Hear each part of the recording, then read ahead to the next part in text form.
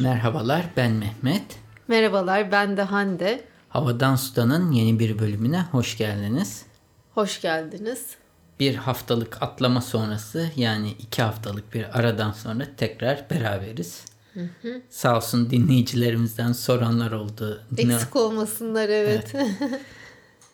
Ufak bir tatil yaptık diyelim. Aile yanına ziyaret. Çünkü pandemi döneminde yapılabilecek, gerçi başka turistik yerlere de gidenler var ama yani imkanınız varsa aile yanında kalıyorsunuz ve biz de sık sık bahsettiğimiz gibi Cunda'ya gittik. Memleketimiz. Hande'nin memleketi. Şöyle bir de şimdi kapanma tabii çok uzundu. Daha doğrusu biz şimdi tatil falan diyoruz ama aslında Poyraz için gittik. Çünkü öncesinde zaten işte okulunda da Covid vakaları olduğu için yavrum onun sınıfı kapandı. Uğur Böcekleri sınıfı. Hep online'dı zaten 3-4 hafta. Sonra üzerine ne geldi? Kapanma geldi. O da 17 gün müydü?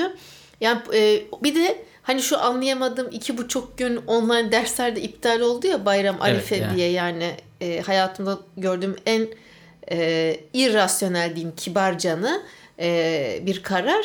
Neyse Poyraz çok tabii bunaldı. Biz oyalamakta yani çok zorlandık. Resmen takvimde böyle çarpı çarpı koyduk ne zaman bitiyor diye. Çocuğum da soruyordu şimdi yatacağız kalkacağız bitecek mi bu karantina diye. O da çok bunaldı ve biz pazartesi sabah yani 6'da kalkıp yola çıktık. O kadar yani daralmıştık. Ben o günkü dersimi akşam yaptım. O hafta gene Cunda'dan hani devam etti benim derslerim. Yani bir aksama olmadı bende. Ondan sonra Poyraz çok mutluydu ama bir de hortuma yakalandık. Biz ne zaman Cunda'ya Ayvalık'a gitsek bir hortum oluyor. Mevsim dönüşlerinde bu tarz şeyler olur zaten. Sen hep mevsimsel değişime bu tür şeyleri yoruyorsun ama. Ben mevsimsel değişime yormuyorum. Ben iklim krizine yoruyorum. İşte yani evet iklim krizine yoruyorsun. Tabii ki. Evet. Bence değil. Olabilir bu tür şeyler deniz kıyısında olan Ayvalık yani. Dikili'de, Körfez'de özellikle daha çok görülüyor ve bunlar işte artık araştırılsın neden Ayvalık'ta bu kadar sık oluyor diye konuşulmaya başlandı.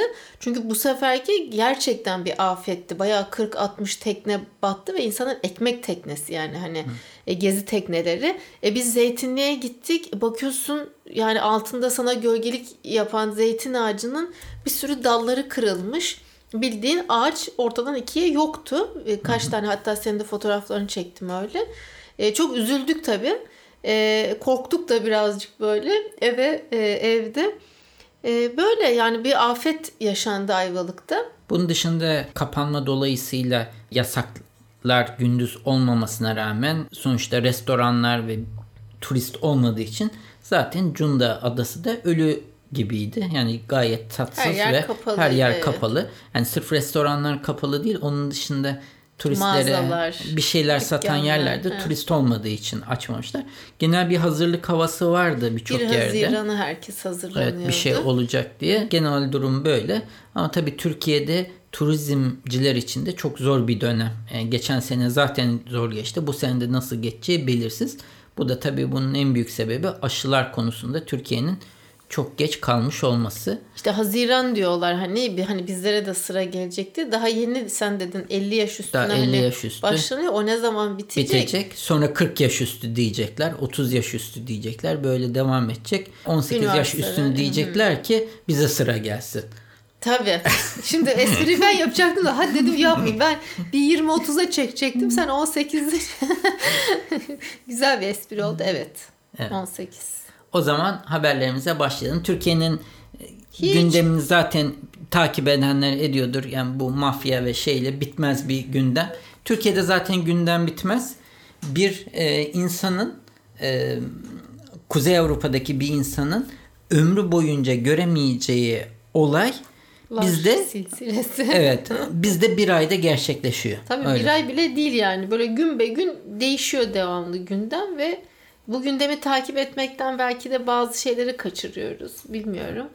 O yüzden de biz de daha çok global sanırım haberlere gireceğiz. Oldukça global. Hazır hani pandemi, Cunda'ya gittik diyeyim de ben ilk seninle sayıların diliyle ilgili bir haber paylaşayım. Tamam. Bu matematiksel, Amerika için. Tabii yurt dışı haberlerin çoğu makaleler hep Amerika'dan geliyor. En azından takip ettiğim.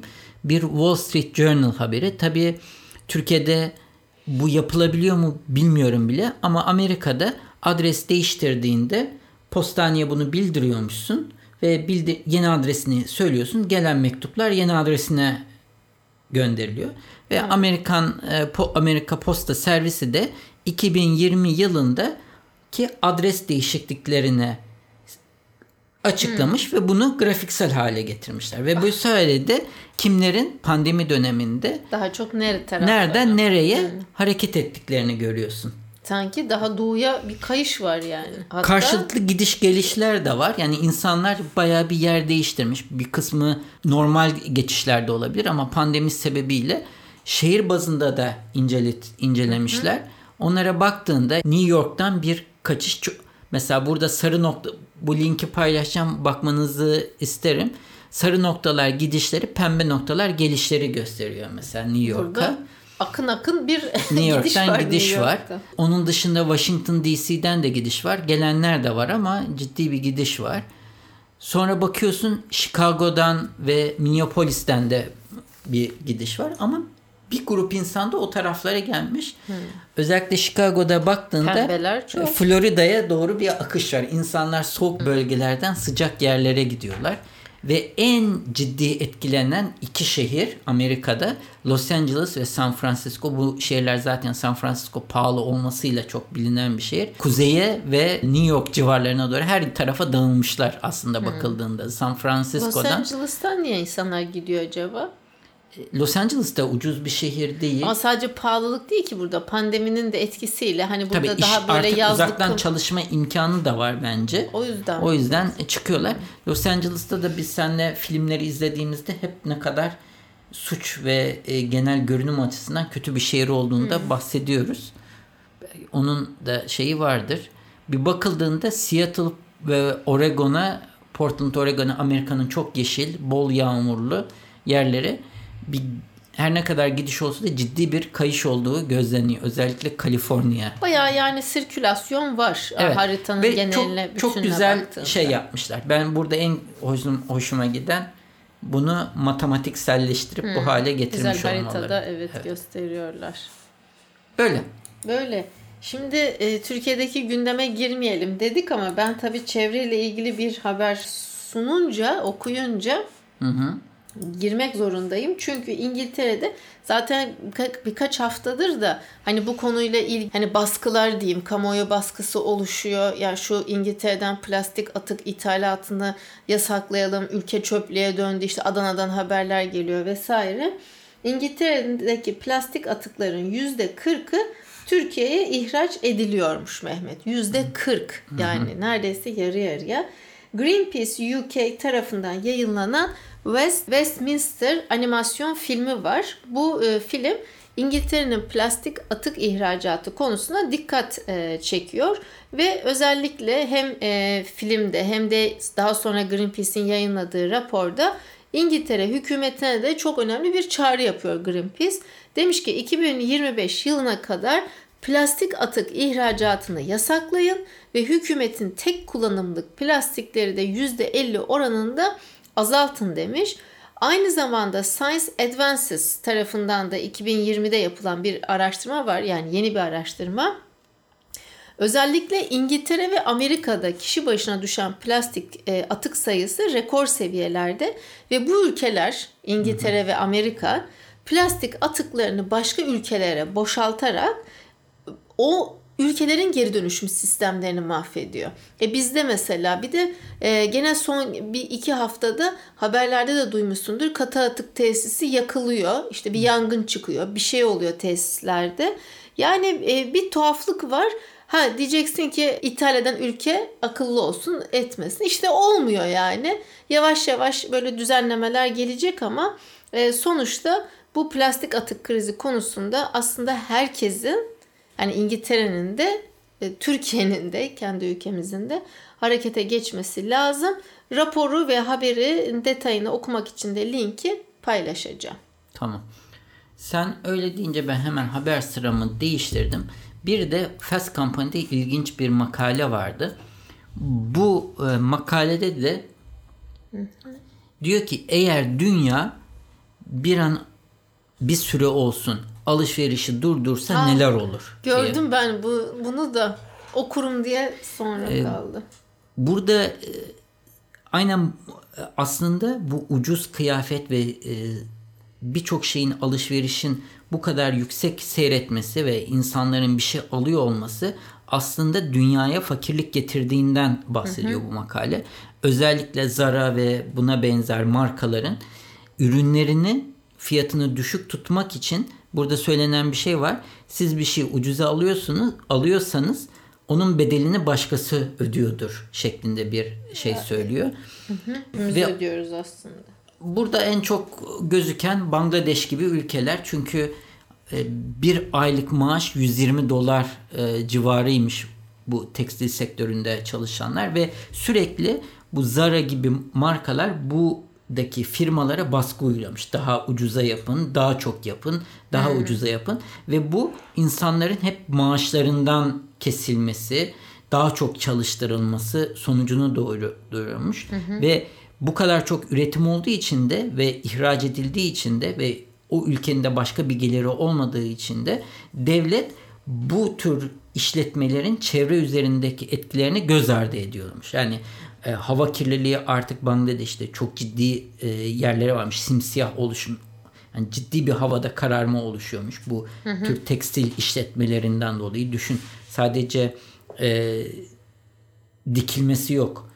Bunun boyaması, işlenmesi ve anlatıyor. Diyor ki $4 aldığınız, $4 baktığında Türkiye'de 32 sayeden de bir tişört fiyatını burada bulabilirsin. 32 ne kadar şu anda tişörtler bilemiyorum ama. Erkek kadın.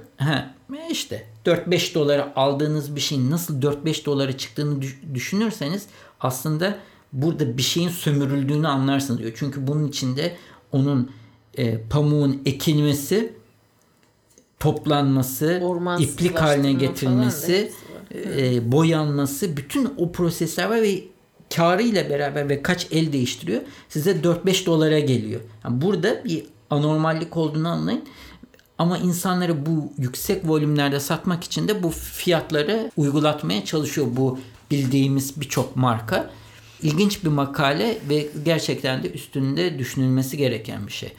Biz pandemi döneminde bir miktar azalttık ama sonradan da gene bir kıyafet şeyi gene arttı. Hani pandeminin bitişine doğru sanki. Biliyorum, sırf kıyafet değil, birçok ürünü alıyorsunuz. Bir de belki evde kalmanın getirdiği bir şeyle bir şeyler alma isteği mi oluşuyor? Sen ne diyorsun? Biraz psikolojik yönü var diyorsun. Ben daha çok da Poyraz'ı aldım. Hani bir daha da okula falan da gittiği için hani ne yalan söyleyeyim ve hani gayet de Zara'da aldım yani bir sürü bir şey. Tişörttü, şorttu. Ondan sonra hani kendime o kadar şey almadım. Normal ihtiyaçlar da hani fazla böyle bir eksesif diyeyim yani aşırı bir harcamamız olmadı. Aslında şöyle gözümüze batıyor. Yani daha çokmuş gibi geliyor. Çünkü devamlı eve kargo geliyor. Ama biz kahveden yani temizlik malzemesine kadar, yani tıraş köpüğüne kadar, işte ayakkabıya kadar. Çünkü modelini biliyorsun. Hani o modelin farklı rengini alacaksın. Marka aynı marka.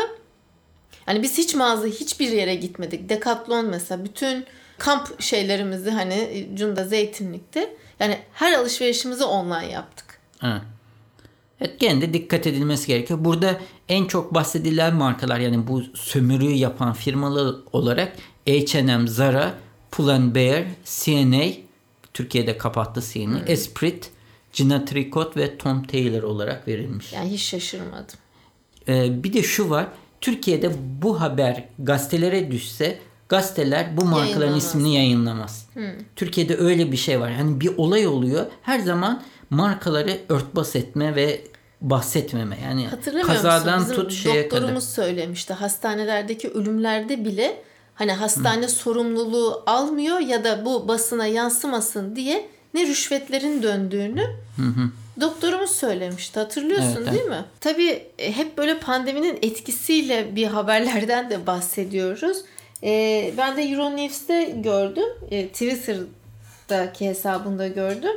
İsveç'te kasiyersiz marketler çoğalmış Mehmet. Covid-19 salgınında ve kırsalda yaşayanların özellikle kurtarıcısı olmuş. Neden? Çünkü İsveç'te Covid-19'dan sonra tabii ki ekonomik nedenlerle kırsal kesimlerde hizmet veren süpermarketler ve bir de hani bu benzincilerin hemen yanında oluyor ya, küçük benzinlikteki küçük marketler faaliyetlerine son vermiş, kapanmışlar ve tabii kırsal kesimde yaşayan İsveçliler de ne yapıyorsun? Yüzlerce kilometre yol kat ederek en yakındaki markete gitmeye çalışıyorsun, süpermarkete. Ama işte temel ihtiyaç malzemeleri falan da alınacak ve ilk örneği de şurada görülmüş. İsveç'in başkenti Stockholm'e 80 kilometre uzakta bulunan ve birkaç yüz kişinin yaşadığı Vekolm köyü sakinleri varmış. Mesela bu uygulamadan çok memnunlarmış. Şöyle mobil konteyner marketler, tamam mı? Sen bunu gördün mü bilmiyorum ama cep telefonu uygulamasıyla çalışıyor. O uygulamayla o konteynerin içine giriyorsun. Alışverişini yapıyorsun. Kredi kartından düşülüyor barkodları okuyup. Ve sonra çıkıyorsun. Diyeceksin ki burada olsa ne olurdu? Barkodları okutmaz. Konteyner komple bence taşınırdı başka yere. Şöyle bir tek güvenlik kamerası varmış içeride. O gözetliyormuş yani. Tabii Amazon'un buna benzer başka bir uygulaması var. Orada içinde kameralar var biliyorsun. Otomatik senin raftan aldığını sistem görüp hesabından düşüyor. Sen hiçbir şey yapmıyorsun. Yok, burada kredi kartından. Anladım. Onlar okutuyor. İşi daha primitif halletmişler. Barkodlarını yine cep telefonları üzerinden okutarak alışveriş çantalarına koyuyorlarmış. Hırsızlık için de güvenlik kamerası varmış ve bu zamana kadar herhangi bir hırsızlık olayı da yaşanmamış. İsveç'te falan bu tür şeyler zaten çok olmaz. Yani. Ben 2 tane kısa teknoloji haberi vereyim. Bunları dileyen dinleyicilerimiz web sitemizdeki veya da işte ilgili yerdeki bağlantı üzerinden de inceleyebilirler. Birincisi Google'ın geliştirdiği bir video konferans sistemi ama bu video konferans sistemi evinizdeki şeylerle yapılamıyor, aletlerle. Kendi geliştirdiği ekranlar ve iletişim sistemi üzerinden. Çünkü sistem bir kişinin 3 boyutlu olarak algılayıp karşı tarafa 3 boyutluymuş gibi gösteriyor. Nasıl? Yani sen orada oturduğun kişiye şöyle baktığında yanına, şöyle baktığında diğer yanına, kafana karşındaymış gibi. Ve çok yüksek bir kalitede gösteriyor. Sanki sadece ortanızda bir masa varmış gibi hissediyorsun ama aslında kişiler farklı şehirlerde. Vay. Burada sistemin mantığını anlatıyor işte nasıl. Bunu kim geliştirmiş? Google geliştirmiş. Kullanabiliyor muyuz? Parayla Test yapıyor şu anda. Dedim ya yani sonuçta öyle bir cihaz her yerde yok ki. Senin mutlaka bir yere gidip o cihazdan olan bir yere gitmen gerekiyor. Bir de karşımdakinin de olacak. Hem bende olacak. İki yerde. Bunlar bir aslında test yapıyorlar. Yani insanlar nasıl hissediyor onu sanki gördüğünde. Sanki karşındakine dokunacakmışsın gibi mi? Evet. Gerçekçiliğin iyice arttırıldığı bir durum. Ama tabii cihazın özelliği bu 3 boyutu gösterebilmesi. Bir görmeniz lazım. Yani kafanızı oynattığınızda o kişinin sağını solunu görebiliyorsunuz. Tam biraz hologramımsı diyeyim. Diğeri de bir sanat projesi. Normalde 3D işlerde çok görürüz işte özellikle Matrix'i seyredenler hatırlar. İşte kurşun atılır. Kamera kimdi oyuncunun ismi? Keanu Reeves'in etrafında döner. Bu projede biraz ona benziyor ama çok daha değişik birkaç yüz fotoğraf makinesine modellerin tamamen çevresinde dairesel olarak yerleştirmişler. Modellerin çevresinde tam 360 derece yerleştiriyorlar ve bütün kameralar aynı anda çekiyor. Bu sayede de sistem 360 derece dönebilen bir fotoğraf veya da bir çeşit video atıyor. Sana hızlıca böyle bir şeyler yaratmışlar. Yani. Fikir olarak çok değişik bir şey olmuş. Hiç CGI kullanmadan, 3D kullanmadan 360 fotoğraf, video tarzı bir şey olmuş. Böyle. Güzel bir Sanatsal şeyi paylaşmış olayım. Görmeniz lazım evet, bunu. şimdi, O yüzden... şimdi görseli olmayınca böyle anlatınca evet. çok şey olmayabilir yani hani bir şey ifade etmeyebilir ama izleyince çok etkileyici. Peki normalde çekemiyor muydun bunu zaten böyle döner halde? Hayır, çekemiyorsun tabii ki. Bu şekilde çekemezsin. Yani gerçek bir fotoğrafı bu şekilde çekemezsin. Burada yapılan... Ama burada fotoğraf göstermiyorsun ki zaten hareketli bir şey gösteriyorsun ama video gibi.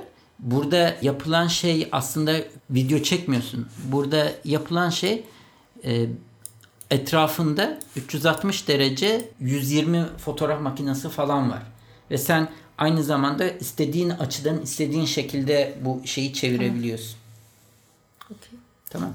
Böyle. Hande çok şey yapmadı. Hayır, şey yaptım, anlamaya çalışıyorum. Bu daha enteresandı tabii ki. Evet. Tamam. Tamam. Arkitera.com sitesinin bir haberi. Şöyle, Kolombiya'da bir şirket, Mehmet, bunun videosu da var. İnşaat şirketi kahve atıklarını kullanarak uygun fiyatlı evler inşa etmeye başlamış. Bunlar hem çevre dostu, işte hem uygun fiyatlı. fiyatlı. Kahve atığı dersen kahvenin posası mı? Atık kahve kabukları. Kabukları. Evet. Geri dönüştürülmüş kahve atıklarını kullanarak işte düşük gelirli konutlar, sadece kabuklar ve tabii diğer atıklar da var. Bunları böyle prefabrik bloklara dönüştürüyor. Ondan sonra o kadar hafifmiş ki bu blokların yapısı, bir kere en çok ihtiyaç duyulan, ulaşılması zor kırsal bölgelere kolaylıkla ulaştırılıyormuş. Helikopter, tekne, hatta bir eşeğin arkasında bile taşınabiliyormuş bu evler. Ve bugüne kadar da bu teknikle 3000 ev, 20 tane okul inşa edildiğini belirtmiş CEO'su. Hani az bir rakam değil yani kahve atıklarında ve fikir de çok güzel. Bu aralar işte bizim Circular Economy, döngüsel ekonomi konferansımız olacak. Onun da işte hazırlık ve yürütme komitesindeyim. Böyle güzel işler yapıyoruz. O yüzden de daha çok ilgimi çekmeye başladı bu konular. Böyle paylaşayım istedim. Artı arkitera.com sitesinde takip edebilir dinleyicilerimiz. Kısa son bir haber verip bu haftayı bitireyim. Çok da uzatmayayım. Dinleyicilerimiz de sıkılmasın. Aslında birçok kanaldan duymuş olabilirler. Amazon, bildiğimiz Amazon MGM'i satın almış. MGM'de bir şu başında aslan kükreyen film stüdyosu. Bu 8.45 milyar dolara almış. Ne kadar dedi? 8.45 milyar dolar. Yani 8 milyar 450 milyon dolar eder. Almış. Bundaki tabii sebep bu stüdyonun elindeki film arşivi, yani kendisine ait olan film arşivi 4000'in üstündeymiş ve bu 4000 filmin içinde bütün James Bond filmleri de dahil. Tahmin edersiniz ki Amazon'un diğer servislerinden biri de Amazon Prime isimli, Netflix'e rakip olmaya çalışan ama oraya pek yaklaşamadığını söyleyelim. Bizde Amazon Prime var. Netflix'le kıyaslandığında çok daha az izliyoruz. Netflix'in ciddi bir avantajı var. Onu biraz da yakalamayı hedefliyor muhtemelen. Özellikle bu sayede eğer bu satın alma onaylanırsa elinde çok ciddi bir film arşivi olmuş olacak. Özellikle eski filmleri izlemek isteyenler için bulunmaz bir fırsat olacak. James Bond, Rocky, Pink Panther. Evet. Pembe Panter. Pembe Panter, Pink Panther. Böyle bir haber var. Bakalım ne olacak? Bu streaming, online yayın platformlarında rekabet hep büyüyor ve hızlanıyor. Artık sektör dönülmez bir şekilde zaten o tarafa gidiyor. Bazıları da bu şeyin aslında Amazon'un elinde çok iyi olmayacağını düşünüyormuş ve bunun reddedilmesine, bu anlaşmanın. Çünkü orada rekabet kurumu rekabete aykırı bir durum olduğunu hissederse bu satışı onaylamayabilirmiş. Daha o aşamaya gelmemiş çünkü bu şey. Bakalım. Yani haber olarak vermiş olalım. Böyle benim bu haftalık bu kadar. Evet. Sende ne var bakalım haftanın son haberini? Haftanın nereden biliyorsun Mehmet? Belki 2-3 haber daha sunacağım. O zaman 2-3 haberini de alalım. Aslında evet var ama saatte hani biraz geç oldu. hem de sıkmamak adına çok kısa bir haber. Louvre Müzesi özellikle pandemide ziyaretçi sayısı çok fazla düşüş olmuş. Bir önceki yıl 10 milyon ziyaretçi olurken işte pandemide tabii çok düşüş olmuş. Dediğim gibi 2020'de ve ne zaman kurulmuş biliyor musun Louvre Müzesi? Çok eskiden. Çok eski. O çok eski 1783. Dolayısıyla 228 yıllık tarihi var, geçmişi var. İşte o 228 yıldan beri ilk defa ne olmuş? Bir kadın yönetici başına getirilmiş Louvre Müzesi'ne. Evet. Yani hiç daha önce aday yok muymuş iyi bir aday? Yani düşün, Fransa'da durum buysa Türkiye'de ne olur? Ya Türkiye'de seçme ve seçilme hakkı kadınlara yani verilmesi. 1930, o 1700'lerden bahsediyorsun. Tamam günümüze kadar diyorum yani 228 yıldır. Yani 50'lerde, 60'larda, 70'ler, 80'ler yani hiç mi 90'larda yani 2021'de yani bu oluyor. Onu diyorum Türkiye sonradan daha geriye gitti yani. Neyse girmeyeyim şimdi. Bu şekilde söylemiş olayım. Çok da tatlı bir hanımefendiye benziyor. Lawrence Descartes. Evet. Kendisine hayırlı olsun diyoruz. Hayırlı olsun. Neyse hem cins olarak kadın olarak sunmak istedim. O zaman bu haftalık bu kadar mı? Evet öyle olsun. Başka haberin varsa alalım. Başka haberlerim var olmaz mı? Ama haftaya saklıyorum. Tamam. O zaman şimdilik bu kadar diyelim. Yorumlarınızı bekleriz. Gelecek haftaya kadar sağlıcakla kalın. Hoşça kalın.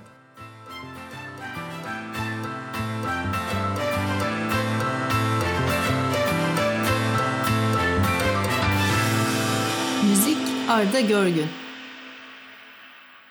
Yayınlarımızı Apple Podcast, Google Podcast, Overcast, Spotify, Power FM farklı birçok akıllı telefon uygulamasından dinleyebilirsiniz. Bu www.35rakamlı-mm.com adresinde Havadan Sudan bölümüne girerek bölümlerinizi bilgisayarınız üzerinden de dinleyebilirsiniz. Yine aynı sayfa üzerinden her bölümde konuştuğumuz konulara ait bağlantılar ve videolar mevcut. Sayfanın sonunda da o bölümle ilgili arzu ederseniz yorumlarınızı bırakabilirsiniz.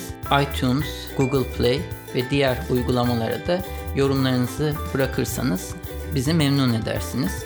Bize direkt ulaşmak isterseniz havadansudan@35mm.com adresi üzerinden e-posta ile ulaşabileceğiniz gibi Twitter'da bana @35mm, Hande'ye de @handetekturan adresi üzerinden takip edebilirsiniz veya da direkt mesaj iletebilirsiniz. Son olarak da Facebook üzerinde Havadan Sudan isminde bir grubumuz mevcut. Bu grupta genellikle duyurularımızı ilettiğimiz gibi dinleyicilerimiz ilginç buldukları haberleri de paylaşıyorlar. Arzu ederseniz bu gruba üye olarak siz de diğer dinleyicilerimizle etkileşimde bulunma imkanını bulabilirsiniz.